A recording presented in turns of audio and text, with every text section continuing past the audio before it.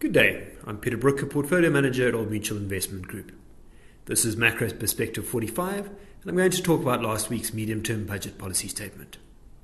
Overall, it was disappointing, but it wasn't a big surprise. If you don't do your homework, it isn't fun getting your report card. The bad news was that debt continues to grow and peaks at a dangerously high 95% of GDP. This compares to the government's own forecast in June of a peak of 87% in GDP, so represents some slippage. However, the South African government is caught between a rock and a hard place. If they cut back expenditure too much, this will hurt growth, which the economy can't afford. This is a global phenomenon, and our budget deficit and our increase in debt is actually in line with the rest of the world.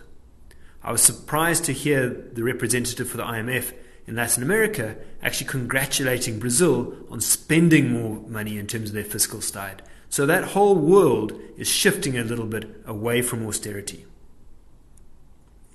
It is also important to maintain perspective, and I'm surprised by South Africans who complain about our debt to GDP of 82%, but are actively buying Portuguese citizenship with a debt to GDP of 134%. Other bad news was the bailing out of South African Airways, which is unjustified, and the continued growth of contingent liabilities. Listening to a conference on Brazil's privatization program, in comparison, we are bleeding ourselves to death. There was some good news though. Firstly, there was no change in the expected tax increases. This shows clearly National Treasury's belief that tax to GDP is as high as the economy can sustain. In other words, we're at our marginal tax rate. Secondly, the National Treasury eased regulations on inward listings. This is essentially a further relaxation of exchange controls, which is the opposite of what most people fear. But going back to that Portugal example, South Africa does not have the luxury of Germany to bail us out. Therefore, we have to live within our means. And this is going to require a massive fight between government and the trade unions. In South Africa, public wages have grown sharply over time, at roughly 2% real.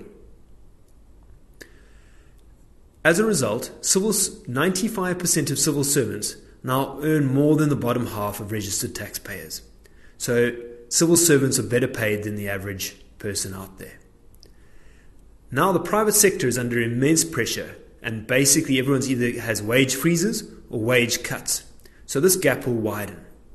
So our fiscal credibility rests on government scaling back its wage bill.